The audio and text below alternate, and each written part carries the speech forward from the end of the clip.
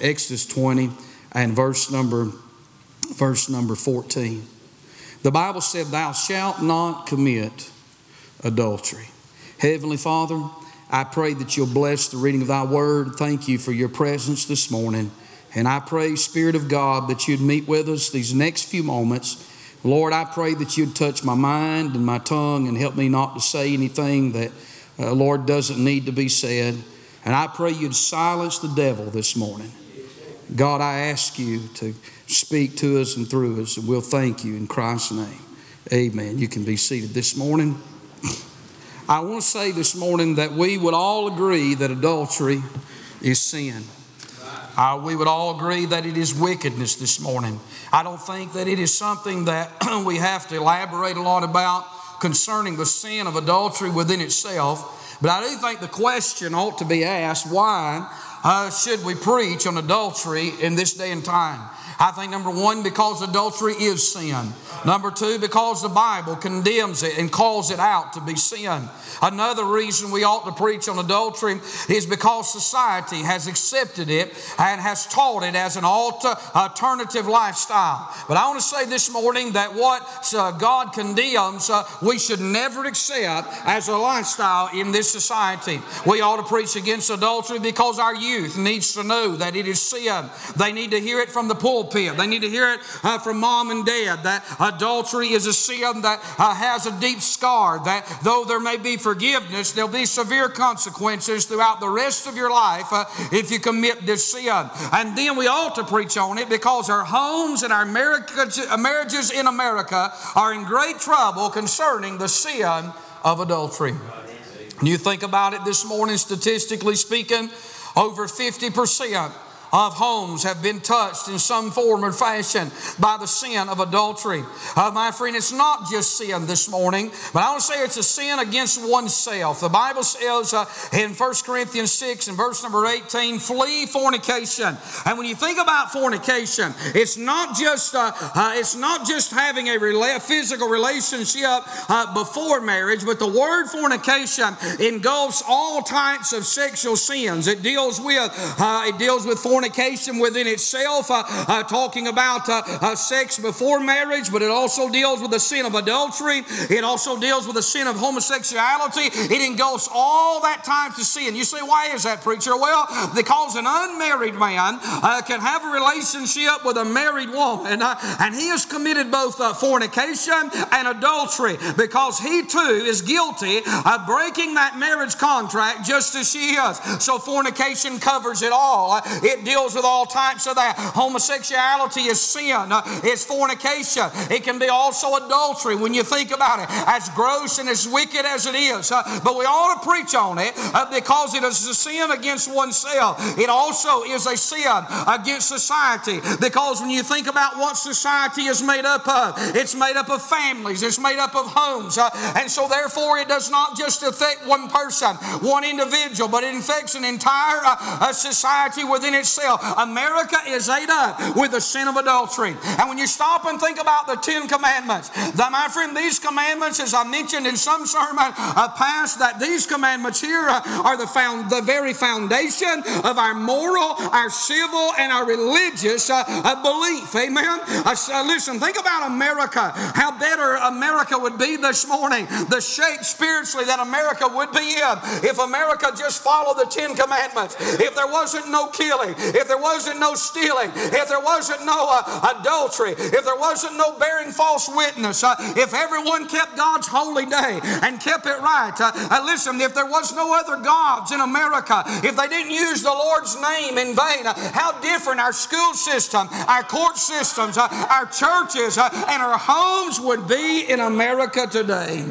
I want to tell you, the sin of adultery is a sin against society. It's against oneself. The Bible said every sin that a man doeth is without the body, but he that committed fornication sinneth against his own body. Amen. It's a sin against the family, the wife, the husband, or the children. It's a sin against the church. The Bible said in the book of Romans, chapter number 14 and verse number 7, for none of us liveth to himself, and no man dieth to himself. If someone in the church commits adultery, they ought to come before the church and confess it as sin and condemn it as sin and get right with God. Can I get an amen right there? You can't sweep it under the rug. Amen. You can't go on like it didn't happen. The pastor can't go on like it did not happen.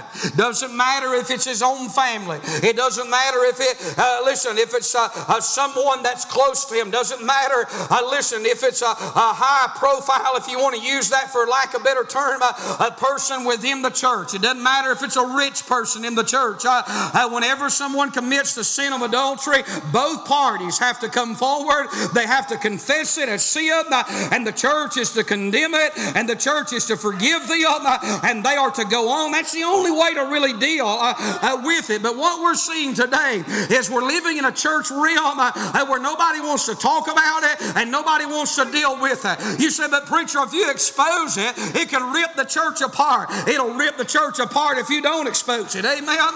And more so than that, God will withdraw His presence, and God will not put His blessing whenever adultery gets within the church. It's a sin against the church. It's a sin against the nation. Deuteronomy 22 and verse 22 says this: if a man be found lying with a woman married to an husband, then they shall both of them die. Both the man that lay with the woman and the woman. So shalt thou, notice this, put away evil from Israel. Now, don't you think, God, we don't live in the Old Testament? Be a lot of funerals going on today, wouldn't there? Not because of COVID. But I'm telling you, thank God we do live in grace and the grace dispensation. And so if the pastor has to deal with adultery, listen, don't go off and talk about the man of God for trying to do what's right just because it's a friend or a family member. Don't side with your family member. If a family member commits adultery in the church and say, well, there ought to be some type of, don't stir the devil up in the church and go off and talk about the church for trying to do the right thing. Listen, just thank God they don't have to die. Amen. And if you commit adultery and you have to stand before the church and confess your sin, just thank God that we're not living in the Old Testament when everybody picked up rocks and threw rocks. But thank God there is grace. But listen, there still has to be repentance. Amen. It's a sin against the church. It's a sin against the nation. America is under the judgment of God because we've looked the other way and we no longer call it adultery. We no longer, listen, we've accepted it in society. I think politicians ought to be held to the same standard that preachers ought to be held to.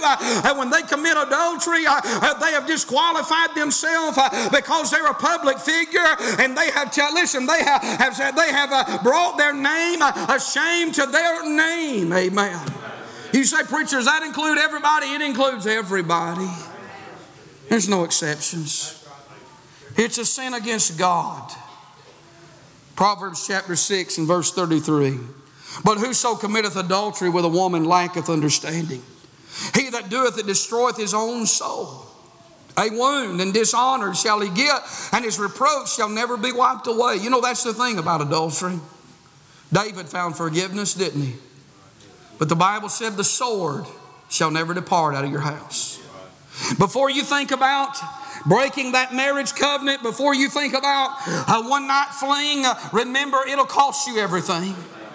Before you think about crossing that line that God said not to cross, remember this.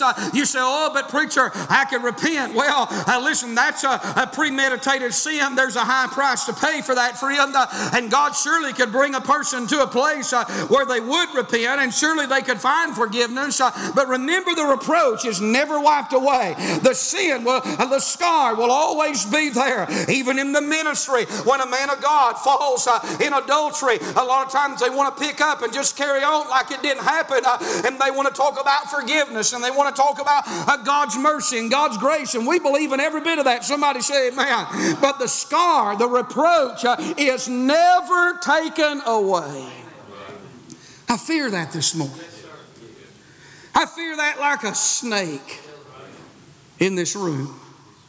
Because if I was to fall, and God forbid, I believe you would forgive me. But I couldn't continue pastoring this church. I couldn't continue preaching with the blessings of God. Now that'll get you put out in some places, but it's in the book. Ephesians 5 and verse number 5 says this, it's such a sin against God. For this you know that no whoremonger, nor unclean person, nor covetous man, nor who is an idolater hath any inheritance in the kingdom of Christ and of God. 1 Corinthians 6 and verse number 9 said, know ye not that the unrighteous shall not inherit the kingdom of God? Be not deceived, neither fornicators, nor idolaters, nor adulterers, nor effeminate, nor abusers of themselves with mankind, nor thieves, nor covetous, nor drunkards, nor revilers, nor extortioners shall inherit the kingdom of God. Revelation 21 and verse number 8 said, but the fearful and unbelieving and the abominable and murderers and whoremongers and sorcerers and idolaters and all liars shall have their part in the lake which burneth with fire and brimstone, which is the second death. You may be sitting here this morning and say, preacher, I'm saved by the grace of God, but once in my lifetime I committed adultery. Maybe it was even after you got saved. Where does that put me? You've got to remember that the Apostle Paul is not talking about a one-time act. Jesus forgave a woman in John chapter number 8 that was caught in the very act of adultery. Isn't that right? The woman at the well received forgiveness and redemption. God does save. God does deliver those that commit adultery. David was a believer. David knew the Spirit of God when he committed adultery, and David found forgiveness. So what are these verses talking about? It's talking about a lifestyle. Amen. It's talking about ones that live that lifestyle. When I'm simply saying, friend, a man that is a whoremonger, a man that's an adulterer, a woman that's an adulteress, listen, they're living that life, and listen, there's no consequences, and they tell you they're saved. The Bible says they're not saved.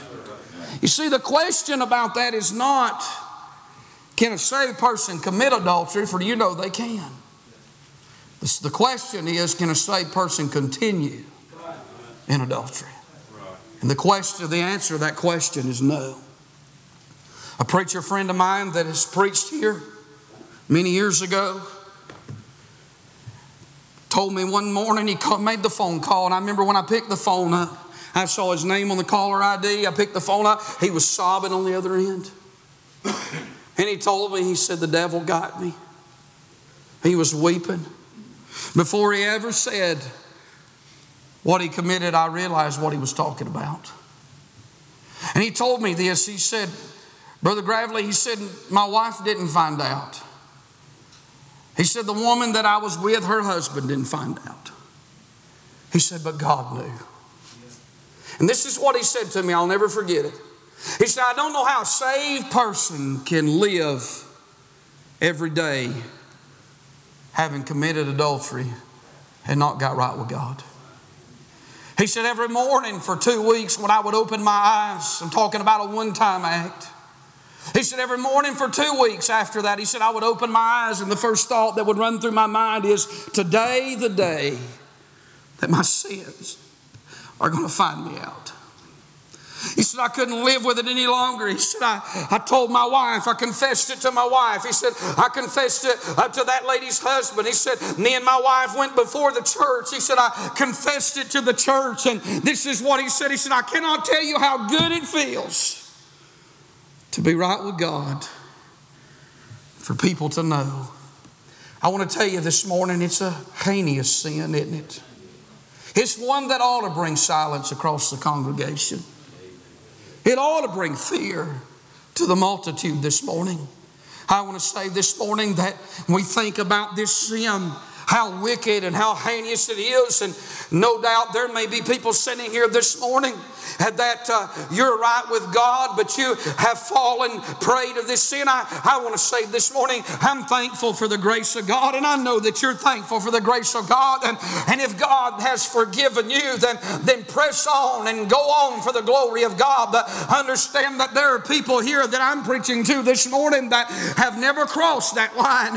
And maybe perhaps someone sitting here is thinking about that. Maybe some home is in trouble and some spouse does not even know it. I tell you what, I pray to God will do this morning. I pray that God will put so much fear in your soul that you'll run to this altar today and do business with God before you wreck your home. I want to preach a few minutes this morning on this subject, on home wreckers and heartbreakers. And when we think about it this morning, I'm not just thinking about this act, but I want you to think about when God speaks about adultery in the Bible. He speaks about it in three forms, and I want to give them to you this morning and be done. Three types of adultery. Because if the Ten Commandments has proven anything in my life, it has proven this. That as an individual, I have a tendency to read them and say, well, guilty of that, but thank God I'm not guilty of that. What the commandments teach us is we're guilty of all this morning. I know if we offend in one, then we're guilty of all, but we're literally, this morning, we are guilty of every commandment. You say, but not me, preacher. I want you to know that I've never committed adultery. Three types of adultery. Number one, there's physical adultery. That's what's in this text here. The commandment has been given to Israel that they're to honor the holy bonds of matrimony. That they are to stay within their limitation, their bounds, that is a covenant when a man and woman comes together, that it is until death do us part, and that what God hath brought together, let no man put asunder, including that man or that woman, that they're not to break that bond, they're not to step outside that bond of holy matrimony, and how we need a revival of that in America when we need to honor, the vows, the marriage vows at the altar. It ought to mean something, amen.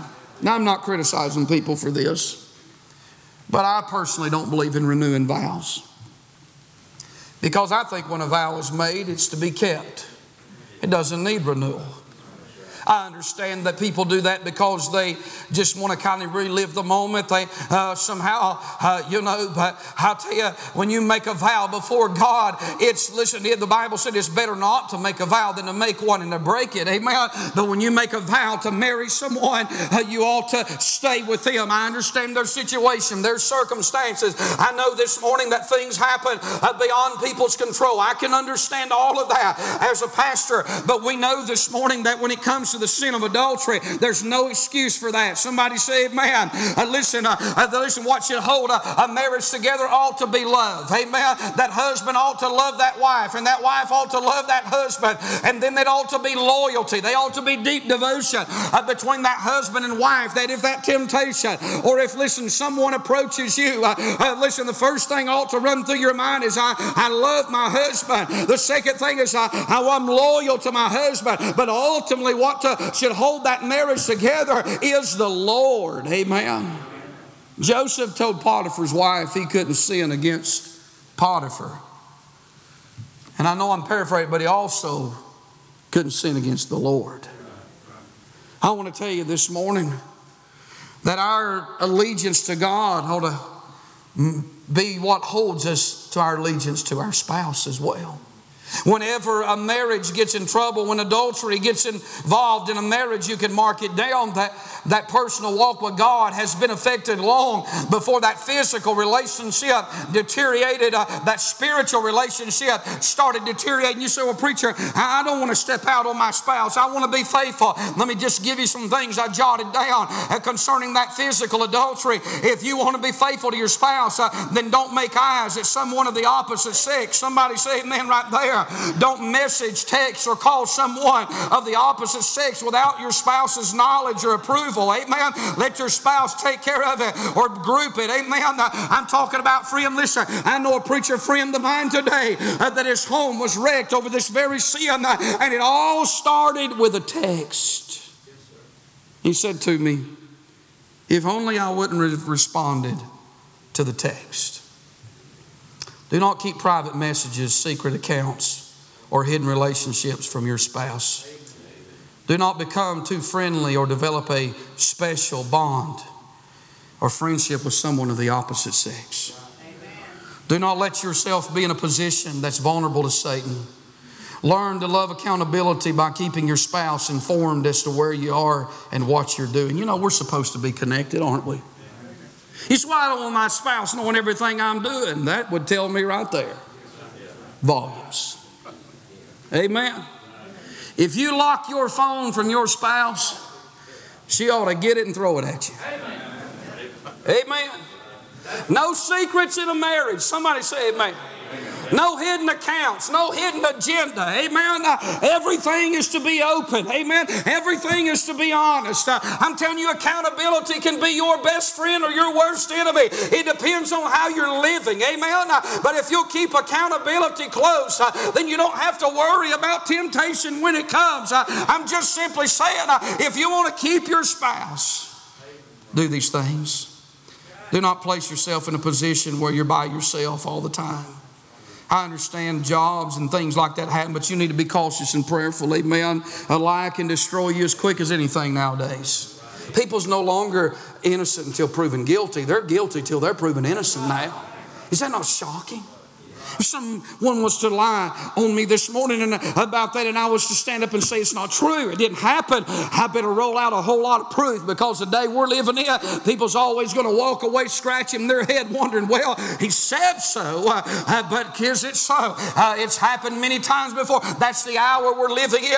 And so listen, you have to be careful not to let yourself be in situations and places that can get you in trouble. And if you've got a job that puts you in that place, well, listen, you just have to be very cautious and prayerful. I understand those type of things, but it's got to be on your mind at all times. Spend time with your spouse. Love them. Make sure that you have a relationship with them, that you spend time with them. If your relationship is suffering on any level, you better get some help. Somebody say amen.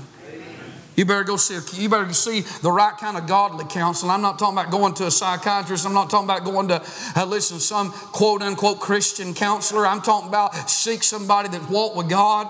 Go to somebody that can take their Bible and help you. If you need physical help, you go see a doctor and get help. But if you ignore it, it will cost you. It'll cause you problems down the road. Stay in your Bible. Walk with God. Keep your home. I want to tell you, every person that's ever fell prey to the sin of adultery left the Word of God somewheres. They quit reading. They quit praying. Doesn't mean it can't still happen. But God knows what we need the days we need it. Isn't it amazing when you read through your Bible how God will show you something just through daily Bible reading that day, that morning, and then as you go throughout the day, you run into something. That verse that you read earlier, so I just read something about that today. That's not chance or circumstance. That's God guiding, God leading. Or maybe you'll read something in that day, you'll have a conversation with somebody, and they too will say something similar to the very thing you read. You know what? That's God reinforcing. I'm talking about there's physical adultery. Then go to Matthew chapter 5 this morning. Matthew chapter number 5. I want you to look at a verse of Scripture this morning. I would just quote this passage, but I think it's important to look at it. Matthew chapter 5 and verse number 28 this morning. Verse 27. Jesus said, you've heard that it was said by them of old time, thou shalt not commit adultery. We just read that. Verse 28 of Matthew 5, but I say unto you, that whosoever looketh on a woman to lust after her committeth adultery with her already in his heart. Jesus takes it to another level. He said there's physical adultery in verse 27 that the Old Testament talked about. But Jesus talked about it in a man's heart. He talks about mental adultery. I want to say this morning that you and I have to be very careful what we think about. The eye, the ear gate is so important. The Bible said in verse 29, and if thy eye offend thee, pluck it out. Notice what he said in verse number 30, and if thy right hand offend thee, cut it off. He's talking about how we deal with sin. We can't look at things and it not affect us. We can't listen to things and it not affect us. That's why it's so important that you don't listen to rock music or country music. Somebody say amen. And it's important that you don't endorse it neither. Somebody say, I'm shocked at people sometimes. How they'll endorse a country song or a rock song. I'll tell you, that's as wicked as listening to it yourself. Brother, I want to tell you this morning, we live in a society where it's okay, even in the church world. Listen, can I just mark this down, amen? Rock music is sin. Country music is sin. Amen. You say, well, why is it sin? It don't magnify God, number one. Amen. It doesn't glorify God. It glorifies the devil. It glorifies wicked sin. It glorifies, drugs and alcohol and all types of perverted lifestyle. Need I go on anymore? But there's many reasons why it's wrong. And if you're saved and if you're right with God, you cannot listen to it and not the Holy Spirit tell you it's wrong. Yes, sir. And when somebody puts something on social media, don't endorse it. That's right. Amen. Yes, sir. I'm telling you this morning, we're in trouble today. Because nothing's wrong with anything anymore. The Bible talks about mental adultery, the fantasies, what goes through people's mind. You say, well, I never acted it. No, but what about the thought process? That's what's wrong with country music and rock music. It puts the thoughts in your mind. You think on it, so the Bible says, as a man thinketh in his heart, so is he. You see, this morning, Jesus says, he takes it to a different level. And he says here that if a man looketh upon a woman to lust after her. That's why it's important that women dress right. Now we have to preach on men dressing right. Men want to wear tight clothes. It used to only be the women who want to put on tight clothes. But now, I bought a shirt the other day. And it said it was a 17 and a half extra large. Now everybody knows what I wear, don't you? I don't care. It doesn't bother me. But I put that shirt on and I'm like, this ain't no 17 and a half. Or else I've ate too many meals lately. And I looked at the tag and the tag said there. I'm not telling you what the tag said. Hey, might as well put homo on there. I told my wife, I said, we got to take this back. We got one of these fag shirts. It ain't going to fit. Amen. I don't want a shirt that looks like you've been melted down and poured in it. Hey, boys, your clothes ought to be loose fitting. Somebody say it, man. Listen, your pants ought to be loose fitting. Amen. If you walk down the aisle and 7 people get nervous, your britches are way too tight. Amen. And brother, I'm telling you, if it changes the way you walk, they're way too tight. Hey, that's still good preaching. Amen. I'm telling you, that's why we raise a homo generation, because moms and dads just let them dress any old way. Listen, don't get you one of these haircuts that shaved up one side and shaved up the other. Listen, look like a man. Somebody say amen. I'm really not preaching on it, but I got to say something about it. Go ahead, preacher. We're in trouble today. And while I'm on the subject, if you sing in this church, there's a platform standard. Yes, sir. But I don't really like that phrase, platform standard. Let me back up on that. It's a Bible standard, and that's not just for the platform. That's for the pews. I don't really have a platform standard. I reckon, in a sense, for a thing or two, I might. But I'm telling you, listen, those dresses need to go to the bottom of the knee. Somebody say amen right there. Amen.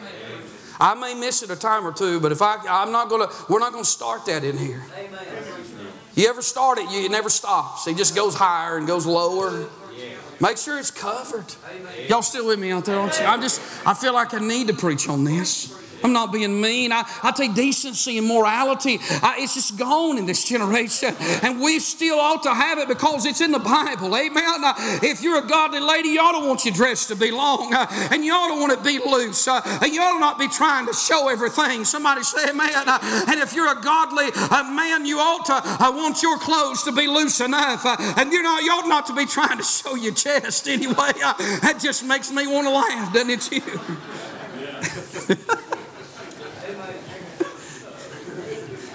I saw a guy the other day, for crying out loud, he was 50-something years old. And he had on a muscle shirt. The only problem was he didn't have no muscles. He had the furniture disease, where your chest falls through your drawers, And I looked at him and I thought, sir, you're not helping your situation. If you're looking for somebody, you're not going to get them dressed like that. Amen. I'm just simply saying, what's wrong with society? Clothes were made to put on, not take off. And I'll tell you, you say, well, they ought not look, and they shouldn't look. But don't tempt them, amen? And listen, just because somebody's looking don't mean you look good neither. Somebody say amen. I'm talking about, they may be looking for the wrong reason, but I'm just simply saying there ought to be some decency in that. You don't want nobody to look at you other than your spouse. And a 40-year-old man that's got a Facebook or a Twitter or all that mess, and he's got a bunch of 20-something-year-old girls. If I was that man's wife, I'll tell you what I'd do. I'd put him in a dark room with a light in his face. Brother Daniel, I'd interrogate him like I was Chuck Norris. And I'd break his neck if he answered the wrong question. Right. Come on, y'all with me? Yes. You say, why do you say that? Because I'm telling you, listen, now there's perverts in church. What's a 40-year-old man, a 35-year-old man? What's he talking to 18, 19, and 20-year-old girls on Facebook? Amen? I'm talking about, friend, you're opening the doors. What you're doing, that's going to get you in a mess. Amen? And no, you may have never went to bed with them physically, but in your mind, in your heart, there's things you say you ought not talk that way. If you got a television, I've not said anything this morning that you've probably not heard over and over and over. The only difference is I'm going to salvage somebody. Amen? I'm telling you, it'll rip a church all to pieces. It'll rip a home all to pieces. I'm saying middle. Listen, adultery is just as bad as anything else. We've all been guilty of faults that we would never want anybody to know. This morning, you're not guilty when you see something. Jesus said, if a man looketh upon a woman, that's to gauge with an intent. If a woman come in dressed like a harlot this morning, and I saw her, I'm not guilty at that point. But if I take that second look, that's a willful act. I didn't ask for her to come prancing in. And listen, if a woman came in that way this morning, you say, what do you think about that preacher? I'm glad she's here because I hope she gets saved. I'm not worried about that in her life if she's lost. But can I stop and say, I have been in some churches and seen a few hussies that came in that, listen, they wanted to get up and sing and they wanted to get in the choir and sing. And you know that as well as I do. And all they had on their mind was who they could destroy. So we ought to preach against it, shouldn't we? This morning, if you want to keep from committing mental adultery, start by not looking at the wrong things in people, social media, magazines, movies, people who are seductive. Look at the right things. Amen. The eye and the ear gate's the door of the mind, and the mind is the hallway to the soul. Fill it with things that are holy and decent, pure and clean. Keep out those things that cause your mind to wander and go places it shouldn't go. Stay in the Word of God in prayer daily. Ask God to keep your thoughts, to guard your thoughts. Avoid and dismiss things when they come up. Amen. Memorize Scripture. David said, thy word have I hid in my heart that I might not sin against thee. Avoid certain people. Hey, just some people you better stay away from. You can pray for them, but you better run like they got leprosy, friend. Avoid certain places. You don't need some activities and acquaintances in your life. Neither do I. Friend, if you don't put garbage in your mouth, don't put it in your mind. Amen. I want to say lastly this morning, there's mental adultery, physical adultery, and then there's spiritual adultery. Go to James chapter number 3 this morning. James chapter 4. One last passage of Scripture. You see, this morning I can stand here not bragging. I think many of you could say this. I'm not bragging when I say this. But I can stand here this morning and say that, no, I've not committed physical adultery, and I don't look down on people who have. When it comes to the mind and when it comes to spiritual adultery, how do we fare this morning?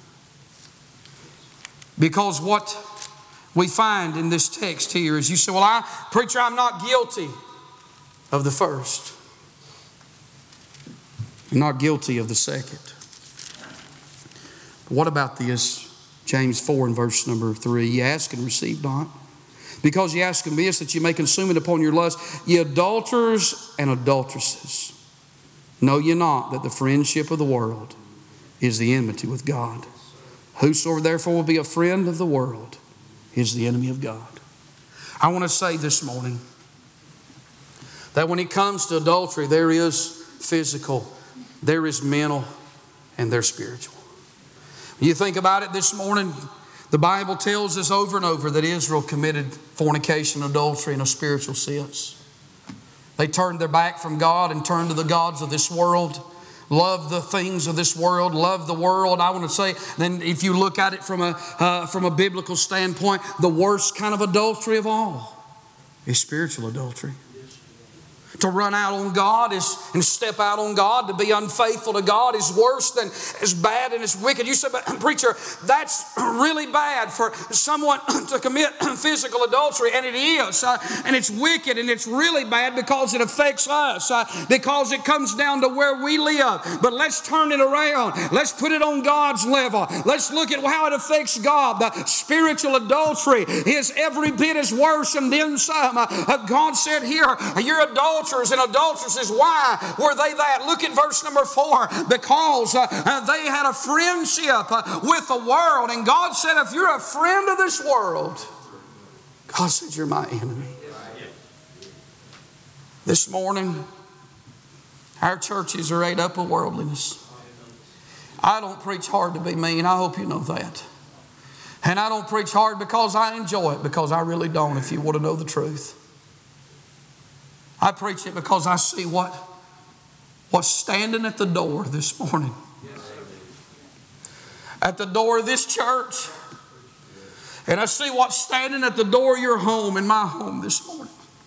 Some of the greatest Christians and best people that I ever met that loved God and walked with Jesus and were faithful, and God used them. The devil got them. And before it became physical, it became spiritual. Backsliding on God is so dangerous because it wrecks your home in so many ways. When we think about home wreckers, we think about some floozy, we think about some whoremonger. But what about people? What about a mom and dad that goes to church Sunday morning, Sunday night, and Wednesday night, but they're not serious about their Christian life? They're just kind of half in and half out. They're more devoted or as much devoted to the things of this world as they are the things of God. And so therefore their children grow up in an environment where they've been taught to carry a King James Bible. They've been taught to go to church Sunday morning, Sunday night, and Wednesday night. The only difference is they never seen the godliness in the home. They never seen the devotion in the home. It was one way at the church house, but it was another way through the week. And so they grew up in that knowing that we do go to church. And yes, we're to love God, but we really don't have to be that committed to God. Be that devoted. If we want to lay out of church on Wednesday night, it's okay. If we want to go to the ball field on Wednesday night, soccer, volleyball, softball, baseball, basketball. If you kicked a ball into hell, a lot of Baptists would go after it. It's okay. Now, I don't know what parents would tell their children about that, or if they tell them anything. I've often wondered that. But they know, they see. You said, preacher, I've done that. What I do? Confess it to them. Tell them it was wrong. Make it right. And tell them you'll never do it again. And that they should never do that. You can make wrongs right, can't you? You can undo. You say, well, I've really made a lot of mistakes. Well, but you can make it right this morning. That's why we're here. Amen. This morning, your spouse would never ask you to be perfect. At least I hope not. But they would ask you to be devoted. And God does not ask us to be perfect. He asks us to be devoted. And if we'll be devoted, God will, He'll overlook. He won't overlook, but He'll make right. You know what I'm saying?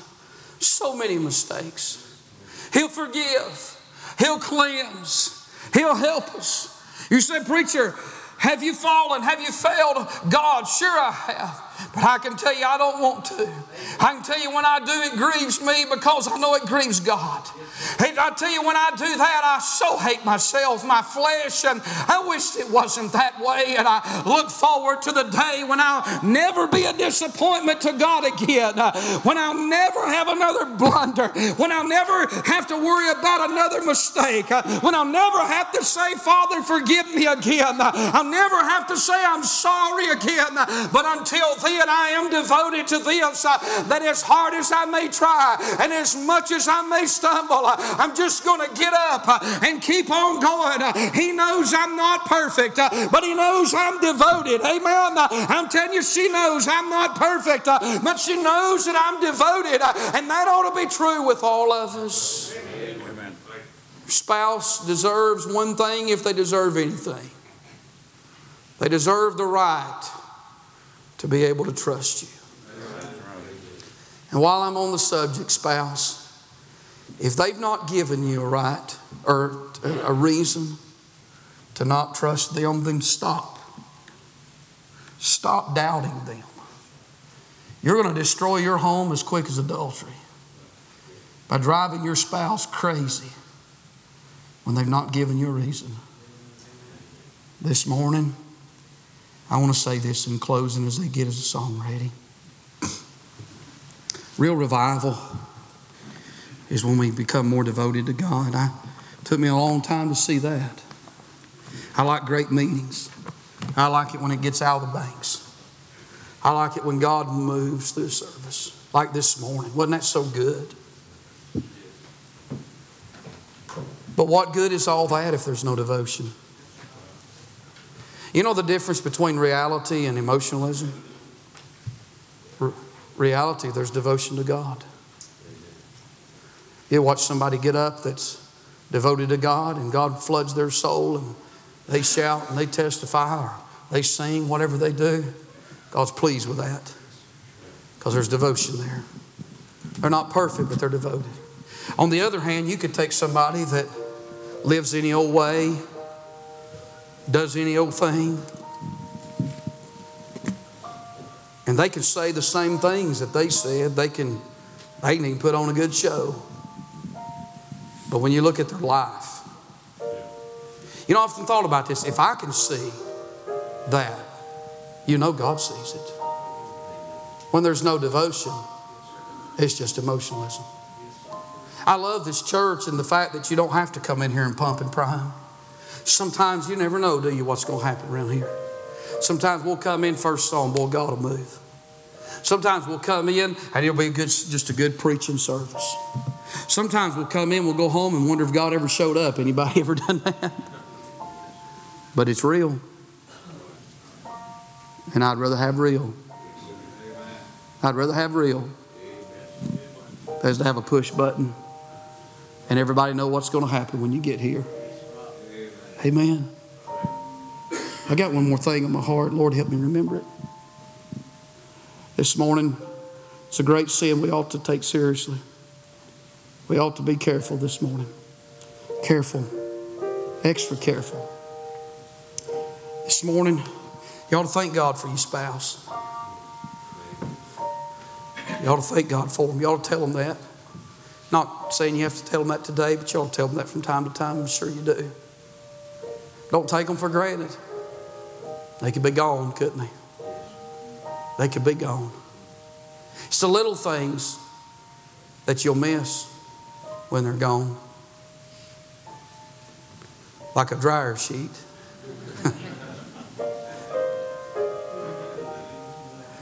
I'm blaming her, but you know what? I did that, didn't I? But you know what? You ought to thank God for your spouse.